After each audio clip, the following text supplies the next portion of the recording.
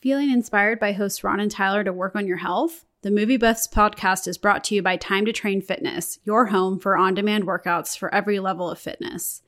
Exercise with amazing certified instructors that want you to push through any barriers. At Time to Train Fitness, you'll find quality workouts across 6 class formats, including indoor cycling, HIIT, bar, yoga, strength training, and dance cardio.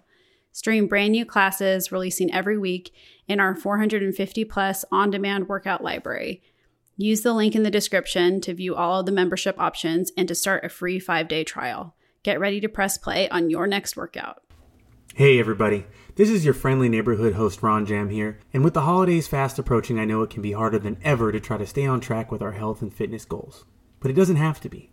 That's why I use Icon Meals to ship macro-friendly, ready-to-eat meals right to my door. No cooking, no messes, no muss, no fuss. I order them at the beginning of every week, and they are so helpful. They're healthy, macro-friendly, and super easy to track on calorie counting app. They offer a signature menu that rotates every single week, along with staple items that are always a part of the menu. They even have keto options if that's the kind of thing you're into. They come in super handy on those days where you just don't have time to make a meal and you don't have time to sit at a restaurant. Whether it's running back and forth, recording and editing the podcast, trying to get your own workouts done, or training clients, they can be a game changer. Hit the link in our description to give them a try and come back and let me know how you like them. And be sure to use code SAVETIME at checkout for free shipping off any order over $130. That's code SAVETIME at checkout. So order your Icon Meals today to stay on track through the holidays and stay buff with us. All right, time for the show.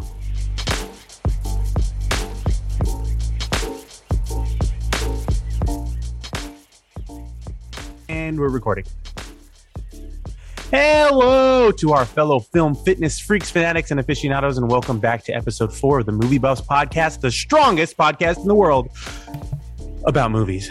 And you are in for a treat today, everybody. I can tell you this, you are in for a treat because it is our first ever episode entirely about throwing knives. As always, I am your friendly neighborhood host, Ron Jam, joined as always by the man, the myth, the fairy tale, LT Gray. How's it going today, Tyler? Throwing knives right there. I mean, I just watched the episode of Yellowstone. I know a lot of people watch Yellowstone these days, but freaking some dude just freaking chucks a knife, a throwing knife. Now you got me thinking about it, into some guy's chest in the episode. Oh my God. I'm sorry. I'm sorry. What were we talking about? Not a fan of Yellowstone? Something boring?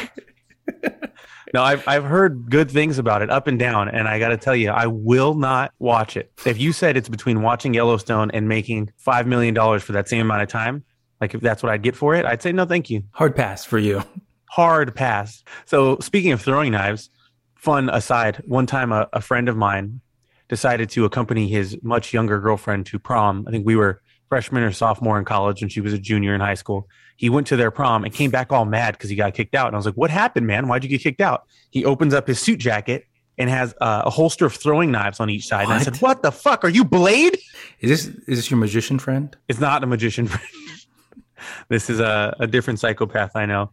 Anyway, man, before we get into the podcast, before we get into this workout of a podcast, I guess it's time to warm up. So, Tyler, why don't you warm us up, bud? Let's kick it off with a little bit of news. With last week's episode, we did our fun and, in my opinion, very entertaining Flop or Not. And I know I had fun. Yeah, I know you did. I know our listeners did too. I've got some feedback that people enjoyed that skit of ours. And oh man, it just keeps on rolling here. So some sad news. I know that you're going to be very disappointed with this one, but Deep Water from last week, not going to even make it to the movies, going straight to streaming. How sad are you about this? Very, first of all, very in all caps, but I was just looking forward to seeing the drama and the melodrama unfold of a man who has an open relationship with his wife, who is quickly found to maybe be guilty of the disappearances of her lovers? ? Is that what it's about? I think I remember. You do remember. And wow. Sadly enough, so no marketing, no trailer, and going straight to Hulu. Dun, dun, and dun. I guess that says one major important thing, Tyler, that it flopped. We're right, buddy. Boom! 1 for 1, batting 1,000. Here we got a fun one, continuing on with our always talking about MCU news and, of course, my love of Tom Holland and his great acting. One of the directors of Endgame, Joe Russo, If you didn't know, there's two of them, the Russo brothers. He feels that Tom Holland has taken over the mantle left by Downey Jr. Not so much on the tech side. When I first read the headline, I was like, okay, this is clickbait because you think about Tony Stark's role within the MCU. He's the tech guy, makes all the sweet technology. I'm like, well, there's already people in the MCU that do that. They have the knowledge for it and they can knock those things out. But more in terms of that the stories will be revolving around him, how Tony Stark was a piece of every story kind of coming out. You see Stark tech across all the movies, and now they're saying he thinks that Spider-Man will take that mantle. What do you think about that? I think it's smart business-wise. I mean, Spider-Man is in the top 3 of most recognizable comic characters of all time. He's probably in the top 5 most iconic fictional characters of all time. You know, if you count in like Mickey Mouse and Superman, he's probably right up there with those two and Batman. So it's smart marketing-wise, and I think they must have come to some deeper understanding with Sony about their use of each other's rights. I think maybe also Marvel is like, we can make this guy even bigger and Sony will have to foot the bill if we want him to. One of the items that I feel like we don't talk about in the podcast is the toys, the action figures that go along with all these movies. I know it's a humongous part of why certain characters come out and these new toys that come out. And from what I recall, and you probably know more about this because I believe you actually have action figures in front of you, and I'm not trying to be mean about it, but I do. Well, it's not mean, dude. That's the truth. It is the truth because I have been to your house.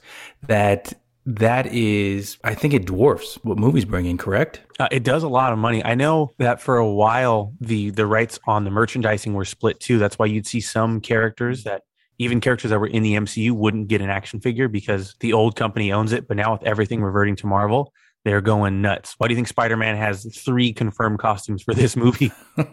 And the same reason why Iron Man never wore the same armor twice. You think about it, a movie ticket, even if you see it 3 times, maybe you spent $40 on the movie. If you get a little kid that's really into Iron Man who wants the new Iron Man every movie, you got that kid or the kid's parents on the hook for what, 15, 16? I guess I think they put out all 48 armors, and then they have the 6-inch figures, they have the 12-inch figures, they have the Hot Toys figures, they have more detailed versions, they have ones that can do different things.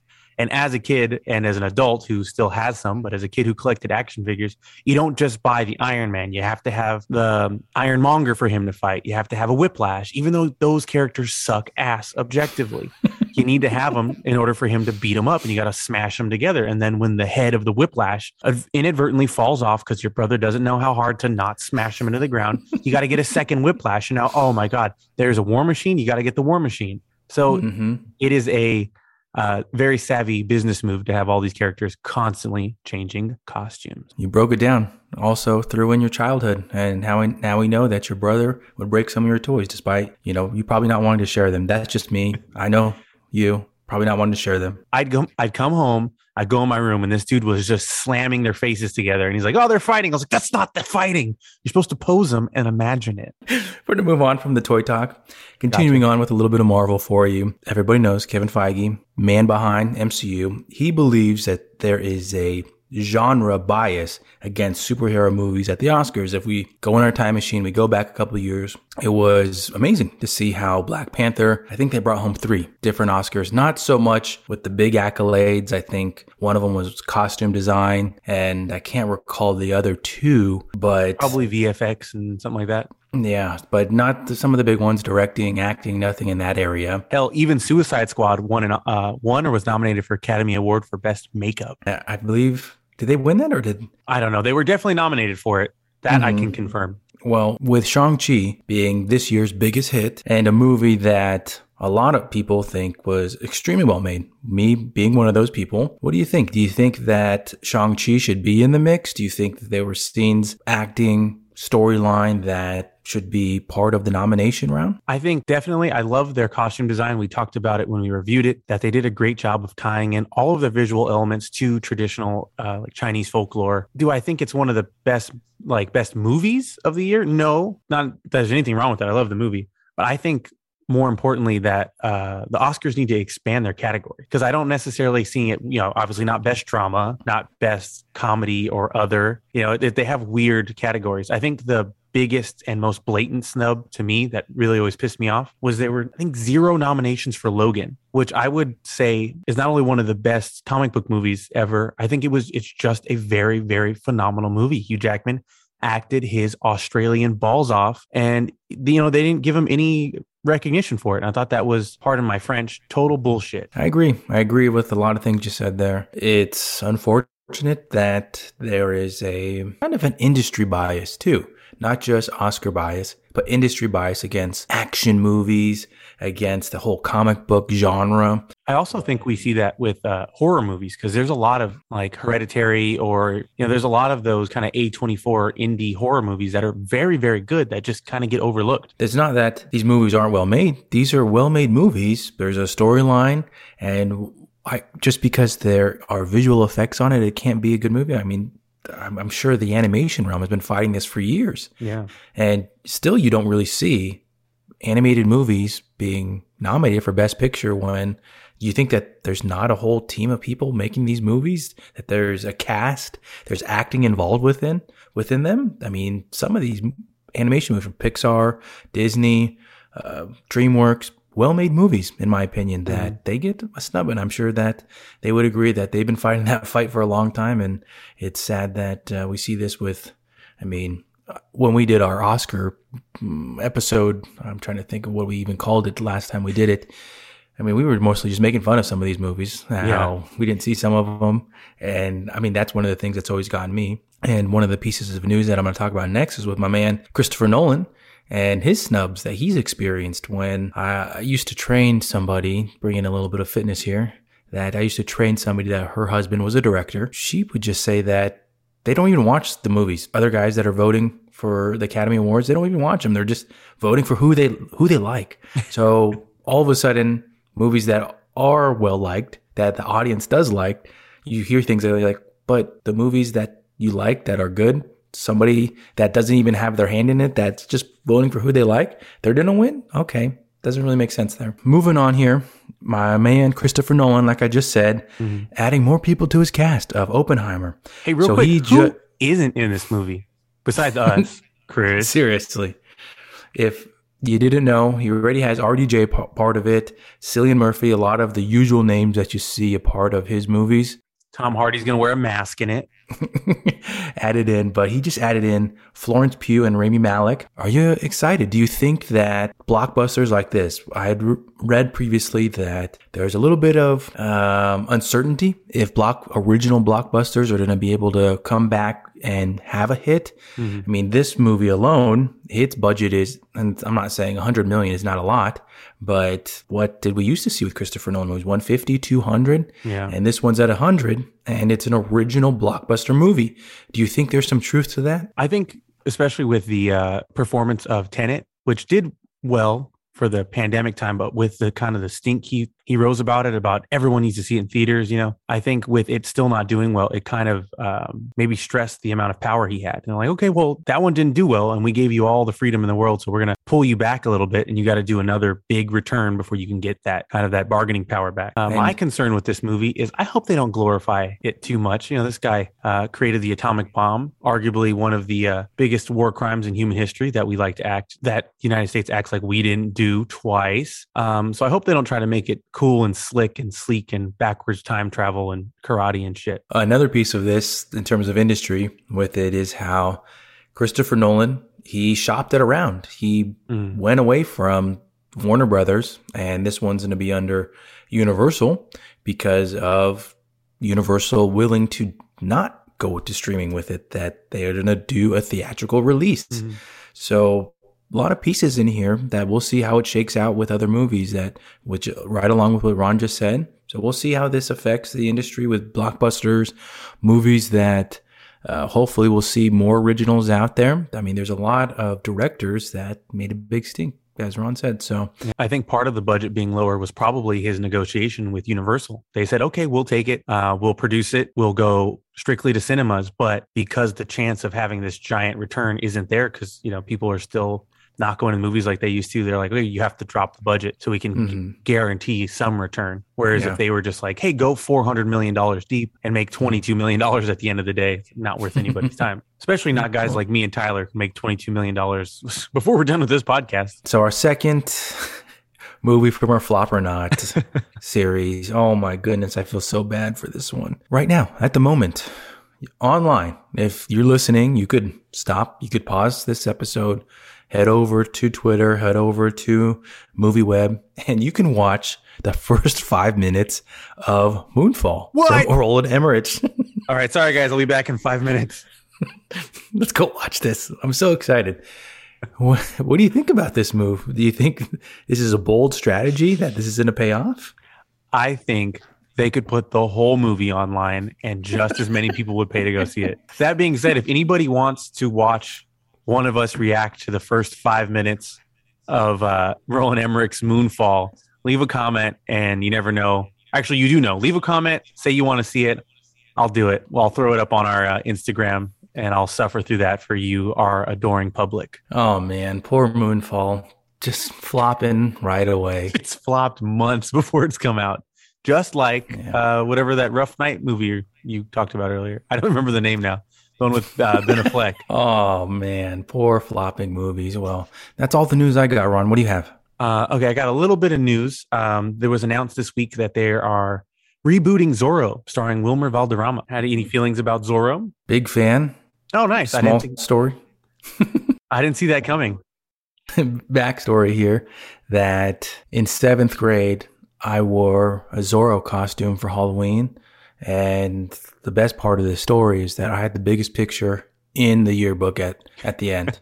So bringing that into this, I'm excited that they're rebooting it. Am I excited who's going to be Zorro? Not so much, but it's a property that people are going to go watch, right? I think they'll make money. I'm excited for it. I got to agree with Tyler. I don't know. I don't dislike Wilmer Valderrama, but I think I can read Tyler's mind, and he also thinks it should have been me.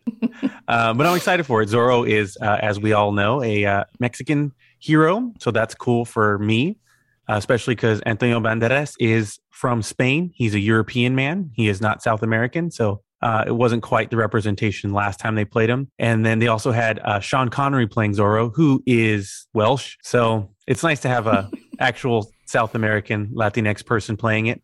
The reboot will be a reimagining of the series, and it will take place in El Pueblo de Los Angeles in the period that it was originally set in. So like the 1820s, I think, something like that, somewhere in the 1800s. So I'm super interested to see it. I hope it's fun. I hope it's good. I hope it makes some money. Good representation there. Still think they should get me for it, but whatever. Last piece of news, bring these guys back again. We talked about them last week. As reported by the Diz Insider, Michael B. Jordan is reportedly back as Killmonger in Black Panther 2. How does that make you feel? Well, they had to do something. I think that's the bottom line. They had to do something for the story. It'll be interesting to see how they tie it in. And I mean, he's a name. I think it really brings up the debate about recasting. It's something that at first the studio came out and said they're not going to recast T'Challa. And a lot of fans, yeah, great, awesome. And I feel like some fans have kind of loosened up on that it's a property, that it's a character that somebody could pay tribute to, Chadwick Boseman. And I'm kind of in that, I feel like I'm kind of going that way too, that you could pay tribute to him and the man that he was, the great man that he was. And it's a character that I think people would want to see in future Avengers, future team-ups.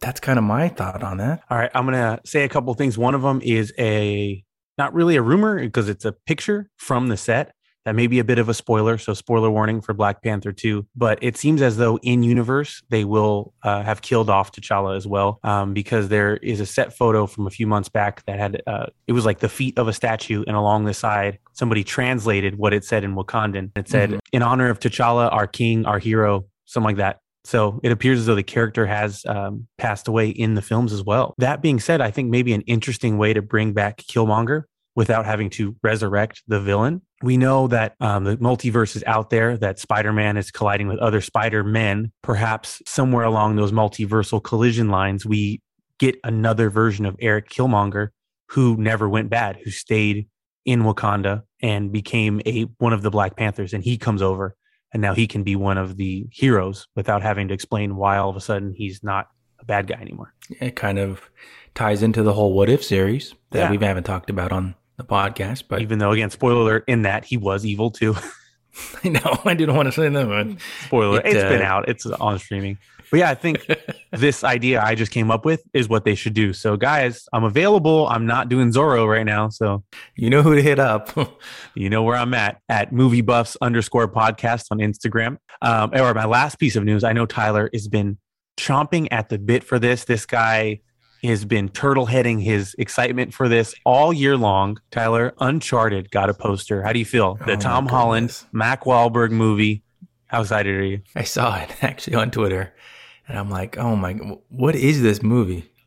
Well, you don't even really know what it's about when you see it. It's like, is this like a fight movie? Like, why are they just posing there? Like, they just modeling? What's going on here? So you're going to see the movie, right? I'm actually not going to see the movie on purpose. Whoa! I'm going to watch it. And again, I'm going to live stream it to Tyler. I'm not going to waste one of my 3 weekly movies from AMC on this. I only have 12 a month. How can I see this movie? All right. And then my last piece of news is a trailer.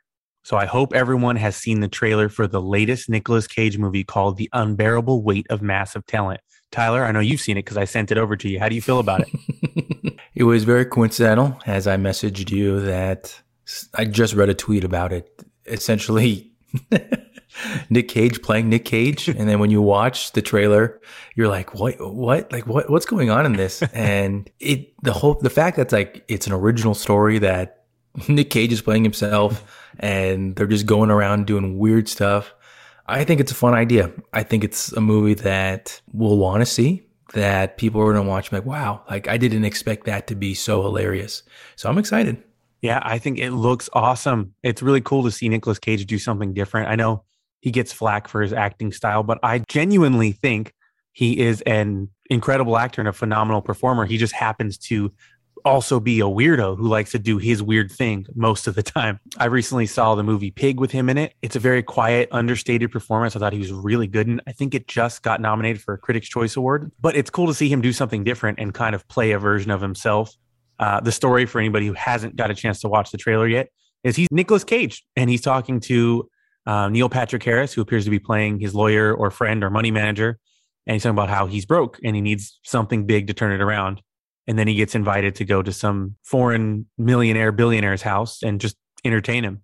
And that's kind of all the movie's about. So he goes as himself, taking this weird gig to make some money. And the benefactor of this is actually played by Pedro Pascal, the Mandalorian himself. And it looks funny. It looks like we're going to get some good performances and maybe even some heartfelt moments from Mr. Nicolas Cage. And I, for one, am excited. So you weren't a fan of his movie Next, where he could see into the future a certain amount of minutes? I forgot what it is, but you weren't a fan? I am not a fan. I think that was a Rapture movie, wasn't it? It was the Rapture from the Bible at the end of that one. Some kind of a bomb going off. Have you seen his movie Willy's Wonderland, where he fights little robots? I have not seen that. He doesn't talk once in the movie. It's phenomenal. One of my favorite parts of this movie, as an aside that no one wants to hear, he's fighting this like possessed animatronic, and he's helping this younger woman who's there. He's kind of protecting her, and she's getting attacked, and he's beating up the evil animatronic. And then his alarm goes off, so he walks out of the room and goes to drink a Red Bull, and he just leaves her to be attacked. And like 10 minutes later, she's about to be killed. He comes back, kills the animatronic, and just nods to her to come on. I feel like I'm not listening. I'm almost like listening, and I feel like I'm like in a dream, and like, how does something like this get made? And I can't decipher what's real, what's not real. All right, everybody, go watch Willy's Wonderland on Amazon to see if I made that up. All right, Tyler, so you ready to get into our get to know the movie buff section for this week? Let's get it going. All right, so this week on our get to know the movie buff section, we're gonna differ a little bit from our normal one of us goes at a time thing, and we're both going to go in and rank our favorite Spider-Man films. I am going to deviate. Obviously, I'm not listening to my own rules. I'll go second. Tyler, you can go first. I will kick mine off. Reverse order, right? We're going reverse order here. Yep. And with this, I mean, I feel like choosing your favorite Spider-Man movies, it's hard because by now, 2021, almost 2022, there's so many different movies, so many properties. And now you're going through like memories and jogging back to like, okay, where was I when I first saw this one?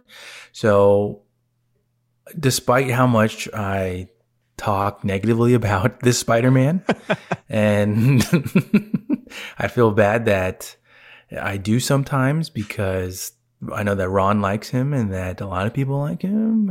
I think it's more the acting, but number 3 for me is Spider-Man Homecoming. I like that movie a lot, Tyler. For me, I think it was the reboot of it and the story of it. It's different. I know that some people always get mad when a character in a comic book, or if you're comparing it to a TV show, whatever it might be, like, wait, like Flash, why is he this? I think Flash in this one is he's of Indian descent. When they change a character like that, or even MJ, like people get so butthurt about, well, he's usually Caucasian. It's, what? Like, it's a comic book. Like, come on. Everything does not need to be the same exact, like, especially on the third universe, right? Like, exactly. You had two white ones. Okay, you're fine. I mean, I do talk about some of the other Spider-Mans, none of them in the I can't say the originals, but none of them literally looked like they were in high school. Like they were literally like 30 years old when they were filming the other Spider-Mans. And you're complaining that they actually use teens in this one? Come on, grow up. But that's number 3 for me. Number 2, and this one, I can almost vividly remember seeing this one in theaters, but Spider-Man 2 with Tobey Maguire, Doc Ock. I think the whole story of it, the buzz around comic book movies, superheroes, it was almost in full swing. And I just enjoyed that aspect of seeing it with my friends, seeing it within the theater. I remember it was a packed theater. It was like, of course it was like the big one at theaters, and it's just packed. I think we were like in that lower level too, like where you kind of have to like have your head back, and the whole Tobey Maguire coming back, Doc Ock, all the fighting, all the action. It was just a movie that, I mean, if you were a fan of the TV show, the comic show, it was just fun to watch. So that's number 2 for me. Number 1, and I kept it within the same round with Tobey Maguire, but Spider-Man. That, making all jokes aside, how the cast did not look like they were in high school, not one bit. Or even when, what's his name, James Franco gets dropped off at the thing, how would they literally just drive their car onto the campus, just on the stairs, putting all rules of the road aside. I think that it was one of those movies that it kicked things off to really start something that we see today. I mean, without that movie, I believe Kevin Feige was a producer on it. I'm trying to remember. I'm blanking right now on the director, Sam Raimi. What he did there really set up the foundation of a lot of what we see. So it's cool to even think back now, how all the little things that, them mentioning Doctor Strange, and now he's directing a Doctor Strange. All those things are cool just to see. So that's my number 1 with it. I know that it's not as cool, flashy as maybe including some of the Amazing Spider-Mans in there. I don't even know who would put those in their top 3, but that's my top 3. Ronald, let's hear your top 3 Spider-Man films. All right. So right off the bat here, I'm going to ignore the premise. I'm ranking my top 3 Spider-Man things. Things, not movies. Yep. So number 3. Very original Ron thing to do. Yep.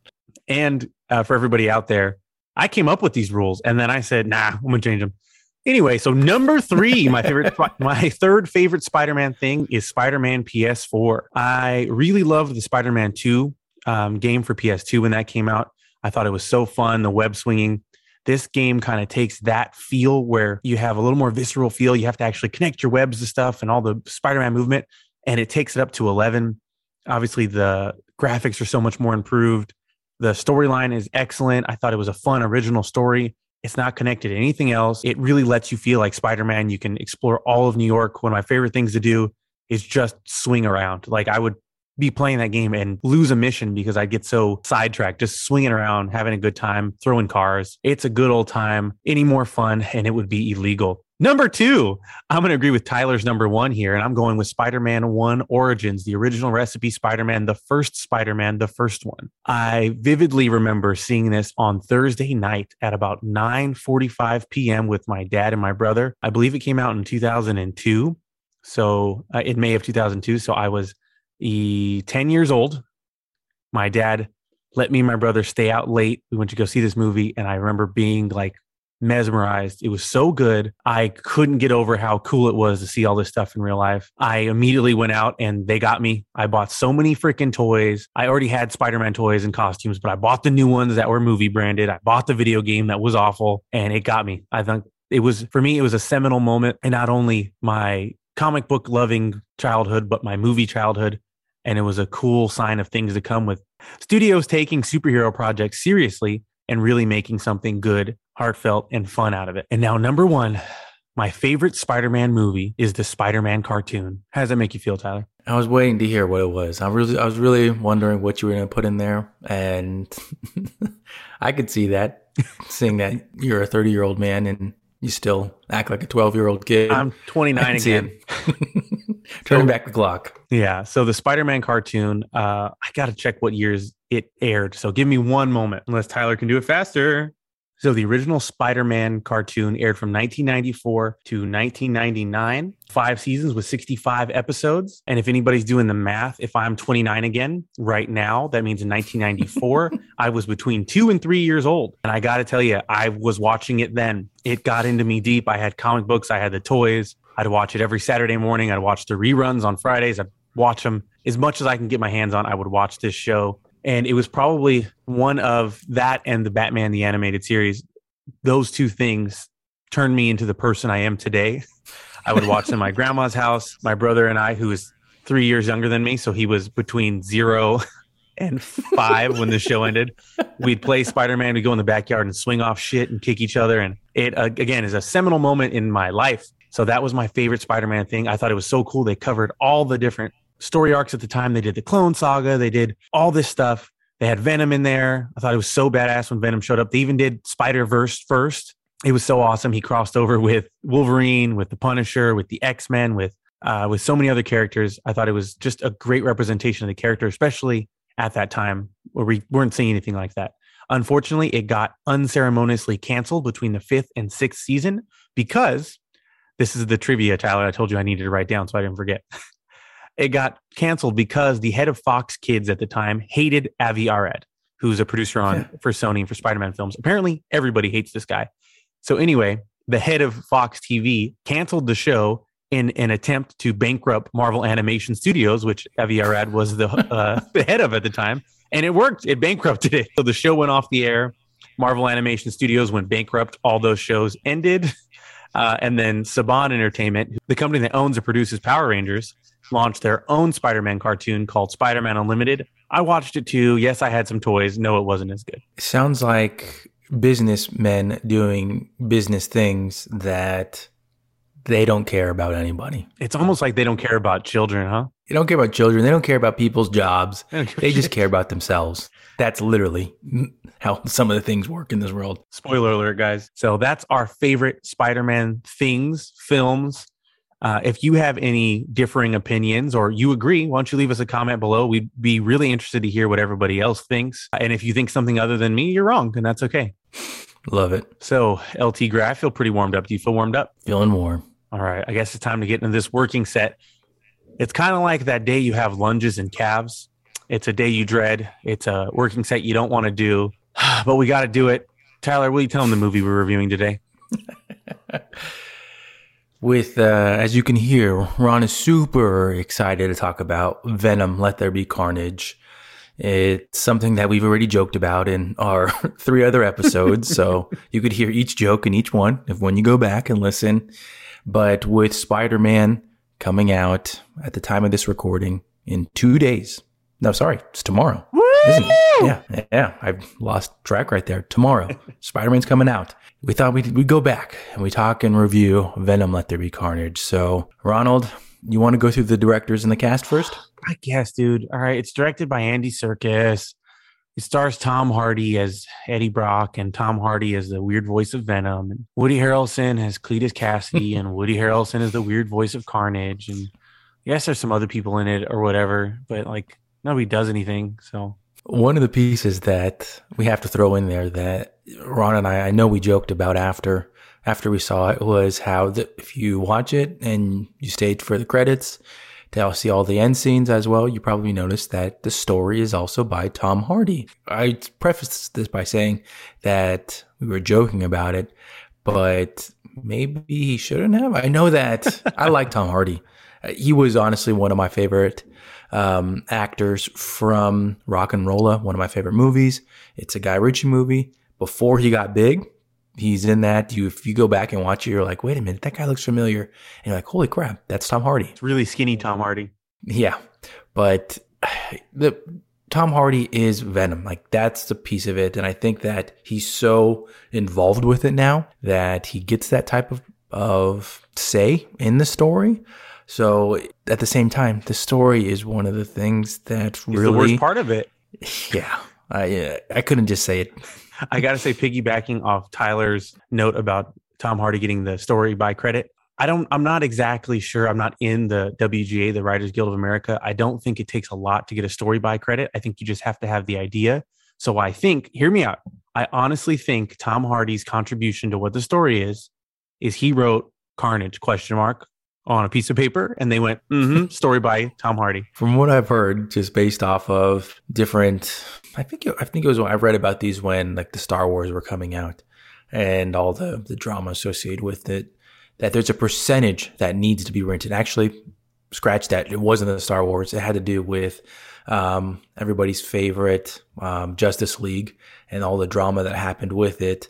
But at that time, they were talking about Joss Whedon and Zack Snyder and even director credits and whatnot, and how he was still, Zack Snyder, how he got credit for the director seat, also with like the writing, because there's a percentage that has to be done by somebody to get the credit. Yeah, it's got to be 51% to have the main credit. But as far as story by goes, that's a different crediting system. So for some random inside news that people don't need to know, for instance, I have a pilot script that we're working on as a web series with a production company I'm working with, and they brought me on to only be a performer. And we saw that there was an opportunity for some rewrites for the script. So even though I didn't write the original script or the story, at this point I have the number one writer's credit because over 51% of the lines have been written by me. In fact, 80% of it was rewritten by me. That's how I know the difference. The difference is to get the writer's credit, but story by, I think it's literally just whoever had the idea for the story, because that's who has the credit on that script. So by performer, you mean that you're doing some type of side gig, if you know what I mean? A little bit of Chippendales action?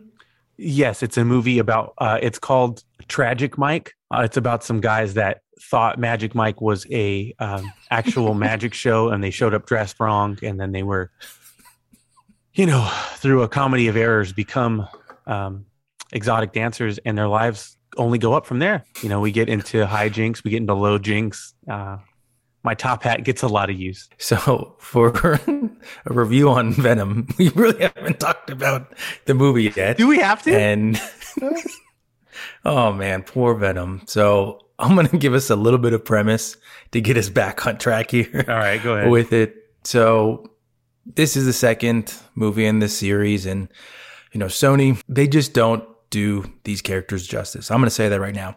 And I remember when this was coming out, different podcasts that my wife listens to that I'll tune in with her.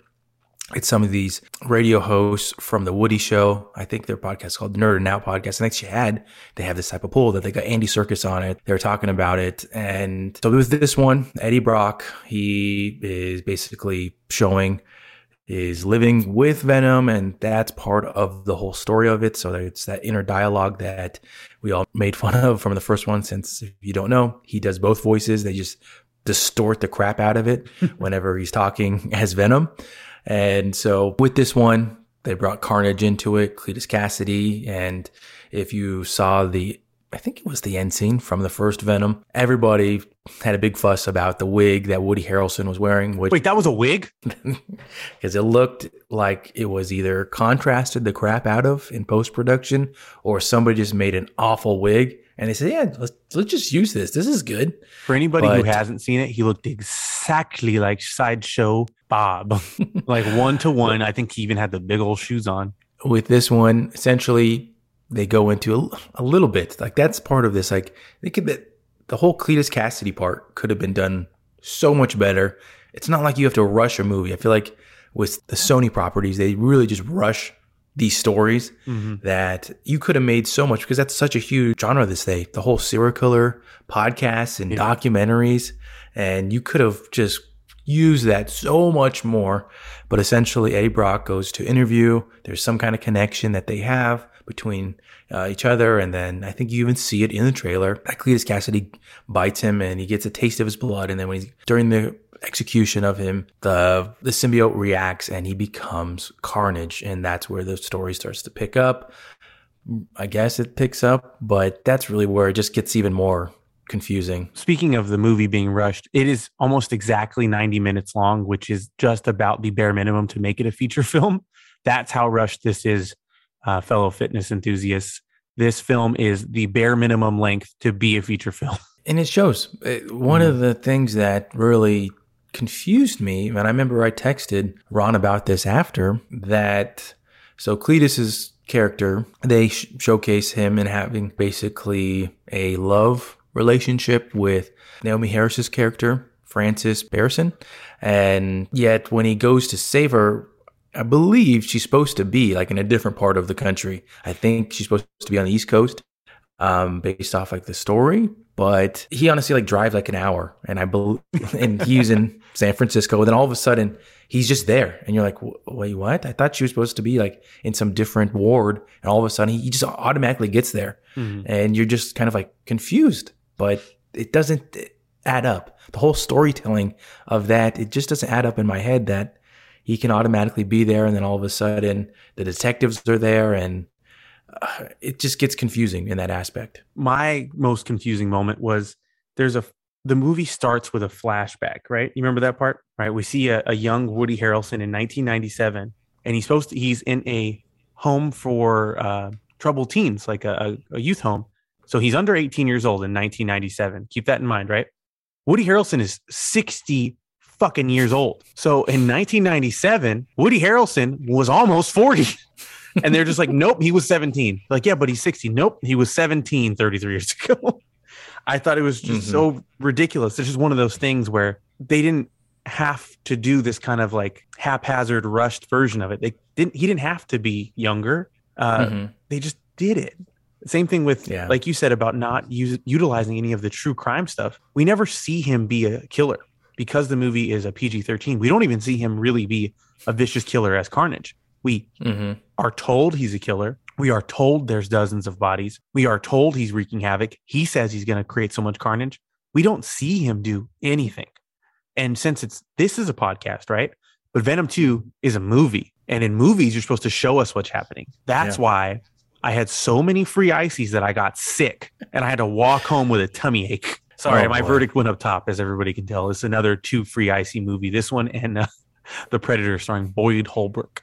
I mean, just looking at the cast of this on IMDb right now, I mean, they have some quality actors. They do. I just watched that series that I watched on HBO Max that has Stephen Graham in it, the guy that plays Detective Mulligan. I mean, he was shown quite a bit in the trailers. And can you really say he's in it like more than 5, maybe like 2 minutes in the movie? He has a spoiler moment at the end. That's about it. That's it. All right, so that's he's not really used. Let's finish this spoiler-free review. I say don't watch it. What do you say? If you enjoy these properties, you're going to watch it regardless. Is it something that you need to watch? Ooh, hold on, let me stop you. Just before Tyler maybe lets you think it's okay to go watch this movie, there's a scene where Venom goes to a rave, and it's like 15 minutes long, and no, he doesn't eat anybody. He just puts on glow stick necklaces, and dances. That's in this movie. The movie's 90 minutes long. They cut out all of the parts of the main characters being people or showing the serial killer stuff, but they kept in a nearly 10-minute long scene of the alien, human-eating alien, Venom, at a rave. And he gets on the mic and everybody cheers for him. So don't go see the movie. I don't care what Tyler says. I did the verdict for both of us. Time for the spoiler review, Tyler. Hit the spoiler alert button. Spoiler. That was so good. My recording thing asked, "Oh, are you playing music?" So spoiler alert, guys. This is not a spoiler, but it's something I need to say. Both Venoms had a budget of between $100 and $116 million. Venom 1 had a box office return of $856.1 million. Venom 2, $483. And I gotta say, that makes sense because Venom 1 also wasn't good. And I think people saw it based off of the premise. And the second one, they're like, hey, the first one sucked. And this one sucks. So half as many people saw it. Makes sense there in my head. Right. Very logical. Let's start with talking about Andy Serkis with this, because if we go back to his directing credits, I mean, does he have anything that would scream, okay? I mean, Andy Serkis, well-loved guy. I love Andy Serkis. I love what he does with his, what do they call it? His motion capture work? Motion capture. And he's a very valid choice in terms of motion capture. I mean, he gets recruited, he gets set up with people to essentially talk to them about motion capture because he's so good at it. But with this credit, I mean, it's a huge budget movie. And I think it was because their schedules didn't line up. Do you know if that's correct with the original director? I don't know. What movie did you say he moved on to, though? Did he move on to Sherlock Holmes? Maybe that was his choice. Different director there, but I mean, yeah. And I mean, I'm looking at the credits for Andy Serkis here, and I mean, his other one that could go into this, but I didn't see this, was The Mowgli, Legend of the Jungle by Andy Serkis. I didn't, because almost at the same time, the other Jungle Book movie with everyone's favorite Jon Favreau, that one came out, and I honestly just thought, I was like, okay, why am I going to watch another one of these? But do you think that was a good choice to have as director? Initially, yeah, I thought it would have been, but it just seems like I've even seen him quoted in interviews saying he didn't want to waste a lot of time with character stuff. He wanted it to be, quote, muscular and fun, the movie itself. So what that means to me is he wanted it to be dumb and constant. But even in that, I felt like the action was really kind of bad and boring. We only see Venom and Carnage fight the one time. And I gave it credit, though. This movie is much more clear with the silhouettes because they're not both black at night. The action just, there's no stakes either because we see so much damage be incurred by either symbiote in other contexts that we don't know what can or even could hurt them, right? We see Venom pull off one of Carnage's arms and it just grows back. So, okay, that doesn't hurt them. We see Carnage getting shot at point blank and a hole opens up through his chest where Woody Harrelson's body would be. And the bullets go through and he closes it back up. So then you wonder, okay, does Woody Harrelson exist anymore? So can you kill him if he's just, has he been fully absorbed into Carnage? And if so, so the only thing that can hurt him then is sound or burning? There's like no stakes because neither of these guys can use the only thing we've seen that can hurt them on each other because it'll hurt both of them. Yeah, I just thought it was weird. And we never got to see Venom do any. He won't stop saying the phrase lethal protector because that's the name of one of the first famous comic runs that the movies are based off of, where Venom leaves New York and moves to San Francisco and he eats bad guys. So Venom the symbiote says it probably 6 times and he does not help anybody. He does one and it's very boring. I just thought it was such a waste. And then to spoiler alert, kill Carnage. It's just a waste of his only cool bad guy. A piece in terms of spoilers that I'm going to go into is with the whole story of like how hungry he is. Like that's part of their argument that they have. If we already said spoilers, that essentially Venom leaves Eddie Brock in the movie, and that leads to the scene that Ron talked about with this rave. But they're stressing this whole, oh, I'm hungry, I need to eat. And like, there's this joke about how he just eats chocolate and chickens. Is it chicken heads, chicken brains? Because of there's something in there that some nutrient that he needs. But they don't do what Ron's just saying. They don't go out and protect people. They have one stupid scene in an alleyway, and that's really it. So you're wondering, like, what is this movie about? And my answer is, I'm asking the same question. What is this movie about, and how does it continue? I can answer that for you guys. Almost nothing. It's about almost nothing. It's 150 million of just blah on the screen. Blah and blobs. Seriously. And I mean, to have Michelle Williams come back, and even her husband, Dr. Dan, which there was like literally one comedic relief point in it. I mean, they're not even in this as well. You just kind of wonder, like, what are these other characters, Detective Mulligan, Dr. Dan, and what is their part in the movie? So it's just really disorganized, but I feel like that's part of the feeling that you get when you watch some of these Sony properties. Yeah, they're more concentrated on getting the movie done so they can build the Sinister Six than actually making the movie. And it comes across. If you have one, Ron, what's your favorite scene? My favorite scene, and I think I texted you this. I texted my brother it, even without giving it away to either of you guys. I said, all right, so it's a 95-minute long movie, 107 counting the credits, and there are 15 seconds worth of watching in this movie. Look it up on YouTube. And so that is, again, spoiler alert, the end credit scene where, for no reason at all, the Venom symbiote along with Eddie Brock just go bloop into a new universe. And then again, for no reason at all, the news is on and it shows Peter Parker is Spider-Man. And then again, for no reason at all, Venom goes, ooh, I like him, and licks the screen. And then it ends. And all of this is for no reason at all. That's my favorite scene, even though it's complete and utter nonsense. What about yours, Seth? That's actually my favorite scene too, which is sad to say that it's an end scene. It's not even in the movie. Already done. I know it's done. But it gives hope to the character that with Marvel hopefully taking some of this away, as we can all point to with the Spider-Man movies, that if Marvel was not fully associated with the properties that Sony has the rights to, they probably would not be good. And we've seen that. We saw that with the Andrew Garfield 2 Spider-Mans that we saw out there. So we're probably going to see it again with Morbius. If that scene means that Venom is going to be in other properties, other Spider-Mans, I think that is a light at the end of the tunnel for this character. Just my opinion. Yeah, true. That's how I feel too. That's the only reason why I was like, okay, this could be exciting. Ronald, give us your recommendation here. I got to tell you guys again, but I'll do it. Don't see it, okay? Because I love the process of making movies and films and TV. I do. I'm glad everybody got a chance to be hired on and make this movie, and they were able to make a living. And I'm sure some of the people gave their heart and sweat into this movie, but it does feel like a corporate cash grab that was given as little attention and attention to detail as possible. And I feel like by not seeing it, we can send that message to the companies that make it that, hey, we're not just going to accept it because it's shiny. Like, it needs to have some substance. And that's why I get so harsh on things that I feel they take for granted or they just kind of lazily throw at us.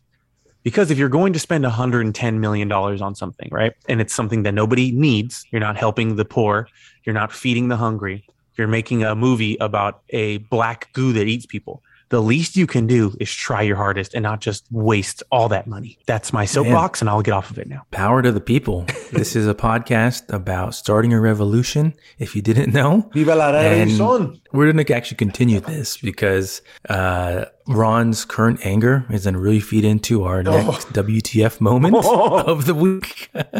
So I feel like it's only appropriate that we continue that right now. All right. I think it's only going to be more enjoyable for our listeners here. So Ron, give us your WTF moment of the week. All right. So to preface this to everyone listening, I had to text Tyler while this was happening because I quote, if I tell people exactly how I feel right now, I'll seem insane. So my wife and I watched the first 2 episodes of the Sex and the City reboot sequel series, And Just Like That. And just like that, I almost threw up because I was so tense. This show is some of the cringiest, laziest writing I've ever heard in my life. I didn't get to see the scene myself because I was out of the room, But apparently one of the first things that gets talked about is Miranda talks about how she stepped on a used condom from her son in his bedroom. And the whole 2 episodes, her son is just banging his girlfriend in the other room, and the parents act like there's nothing they can do about it. Also, Samantha's actor, I forget her name. Now, the woman who plays Samantha didn't return because she hates the other actors in the movie, everything. So in order to write her character off, they're literally walking down the street, Carrie, Sarah Jessica Parker's character, and Miranda, and they're walking down the street. Apropos of nothing, they go, "It feels like she's dead."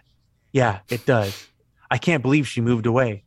I can. I told her I didn't want her to be my publicist anymore, and now she won't talk to me. Wow, that's sad. And that's how they just say that apropos of nothing, and then they walk off screen, and that's all you hear about it. And then again, spoiler alert, Big dies, Carrie's husband, and instead of showing up, they talk about that was her best friend. She doesn't show up. She sends a bouquet of flowers that says "Love, Samantha," and then that's it. She's out of the show. It's just so lazy. Not to mention all these insane things these people do, because HBO is trying their hardest to prove this isn't just a show about old rich white ladies. So they're constantly saying stuff that is like borderline racist, and people are going, "Hey, you're being crazy and borderline racist," and they go, "Huh, I know, I should do better." And they just do that for 2 whole episodes, like an hour and 45 minutes of television. It was so cringy. I shit you not. I was holding my breath while I was watching it, and then I forgot. Then I went to stand up and got lightheaded because I was so upset. So I guess I will say all the crazy parts. So that's my WTF moment for the week. Fitness freaks and fanatics and aficionados, this is the Movie Buffs What the Fuck moment of the week. I love it. Oh, that was a good one. I need to cool down, bud. We need to cool this down now. Definitely need to cool you down. I want to pour some water all over my computer to cool me down. Be right back. Electrocute everything. Just start fry hearing everything. sizzling. Well, as we cool down and move into wrapping this episode up, I feel like we got a lot of negative stuff in here today. So we're going to need to be a little positive for our listeners. Ronald, what are you seeing this week? I know what the answer is. I know it's the same answer for everybody. Oh my God. I even wrote duh in my notes. We're seeing No Way Home. Tyler, as I've mentioned before, is singing about 12 hours after me. So sucks to suck. I'm going to spoil it for him. I cannot wait. Thursday night at 10:10 p.m. I'll be at the Fallbrook AMC in Woodland Hills, California, because it's the closest one I can get any tickets to. I'm so excited. Besides watching No Way Home, which we'll be reviewing next episode. Everybody stay on the lookout. Be ready. We're going to review No Way Home, and we're going to try to not spoil it till the end of the review, but I can't promise. I'm going to be excited. I'm also going to be rewatching the Matrix movies in preparation for Resurrections. Mm-hmm. What about you, Tyler? Well, I'm seeing it on Friday. Woo! And I've actually been impressed that I've seen a lot of people actually post about like, don't ruin it for everybody. Mm. I feel like the last time we saw this was with Star Wars. I feel like that's cool to see when a community the people that love watching movies and they come together and they say, don't ruin it for everybody. Like, that's cool stuff in my book. So there was a good one of those for Infinity War too. Remember, it was hashtag Thanos demands your silence. Like, that's cool stuff. And we've been in the same boat as you with rewatching the Matrix movies. My wife has not, or prior to the last month and a half, she had not seen any of them. So once she mentioned, I was like, we're watching them now. Yeah. So we immediately turned on Matrix, and then the next, I think maybe in the next like couple of days, we started the next one. So I think we're like 15 minutes into the third. Oh. It's getting ready for next week. And well, next week we'll have to go see in the theaters. Yeah. So other than that though, I think I didn't mention like in the shows that I'm watching. I know I mentioned Dexter. I think I mentioned Succession. Donovan McNabb. I'm not rewatching Donovan, but with one show that I mentioned at the beginning, Yellowstone. I'm going to briefly touch on Yellowstone, even though it's just because I know Ron will get a kick out of this. If you watch it, you have to admit that the writing is just gone down the toilet. And I'm not saying it was good to start, and it's not like the storyline wasn't entertaining. I mean, I watched that with my wife because it's just something to watch. It's something entertaining when you may be eating dinner, eating lunch, that you can just pop it on. But the writing on this, like I've never, other than Succession, this is a similar show that they just really like to dramatize being mean to people, like this lifestyle, like with this one being Western cowboys. Like, if you think people are that much of a-holes, like you have to realize how fictionalized all this is. So it's just ridiculous. Unless it's the guy that runs Fox Kids Animation, okay? Because that guy's a jerk. Yeah, well, that's all that I'm watching now. But Ronald, how the workouts going? They're going good. Before I forget, I had to piggyback off your Matrix topic too. It was funny. My wife had the same exact thing going. She hadn't seen them all. And then we watched the first two in like one weekend. And that was in September. And I was like, okay, we got to watch number 3. She's like, I got time. I got so much time. And last night I was like, hey, so next Thursday, we're going to go see Matrix, right? She's like, oh shit, I don't got time. And then as we were preparing to watch the Sex and the City reboot, she had gotten some of the stuff spoiled for her about the main character death. And she was like, now I get it. Because she was, I think I told you that she was kind of questioning, why the hell are you guys so worried about seeing Spider-Man on Thursday? And she was like, I get it. I can't imagine how that would have been ruined for you. It wasn't something that sucked. She was like, this got ruined and it sucks. I can't imagine something good being ruined. I was like, yeah, now you get it, dude. But anyway, so my workouts are going well. I'm going to try to get into the gym later tonight. I've got some work here to do. It's going to be a hamstring dominant leg day. I think I keep ending up recording on those days. So what about you? I've been continuing on with my lifting, and I was thinking prior to this episode how it's amazing how you do a little bit of strength training and not just going to the gym and just wailing away on cardio. You do a little strength training and how quickly your body starts to adapt to it. And I bring this up because I was joking with my wife about how a lot of people, their interpretation of getting healthy, that they already know it's easy. They can do it. And they believe that it's through cardio. When how most people want to look in terms of aesthetics, it's usually done by strength training and the benefits of strength training. So maybe keep that in mind as you go into 2022, as we're recording this in December, that maybe it's not just pounding away on the treadmill, that you can get a lot of benefits aesthetically and health-wise with strength training. Keep that in mind. Piggybacking on what Tyler said, also people tend to forget going into intense bouts of cardio. There are physical prerequisites to hitting the treadmill or the road or the basketball court for your cardio. So strength training is one of, if not the best way to meet those prerequisites and have the necessary knee and ankle, hip, low back, and tendon strength to have your body be resilient enough to withstand the intense cardio you decide on going through. So I think everybody should be doing some strength training. I love it. That's, with this being a very small podcast on fitness, there you go. That's your tip going into 2022. There's our buff section. All right, bud. Is that all we got for today? That's all we got. All right. Excelente. Well, thank you so much to everyone for listening and taking the time out of your day. We know you could have been anywhere in the world, but you're here with us, and we appreciate it.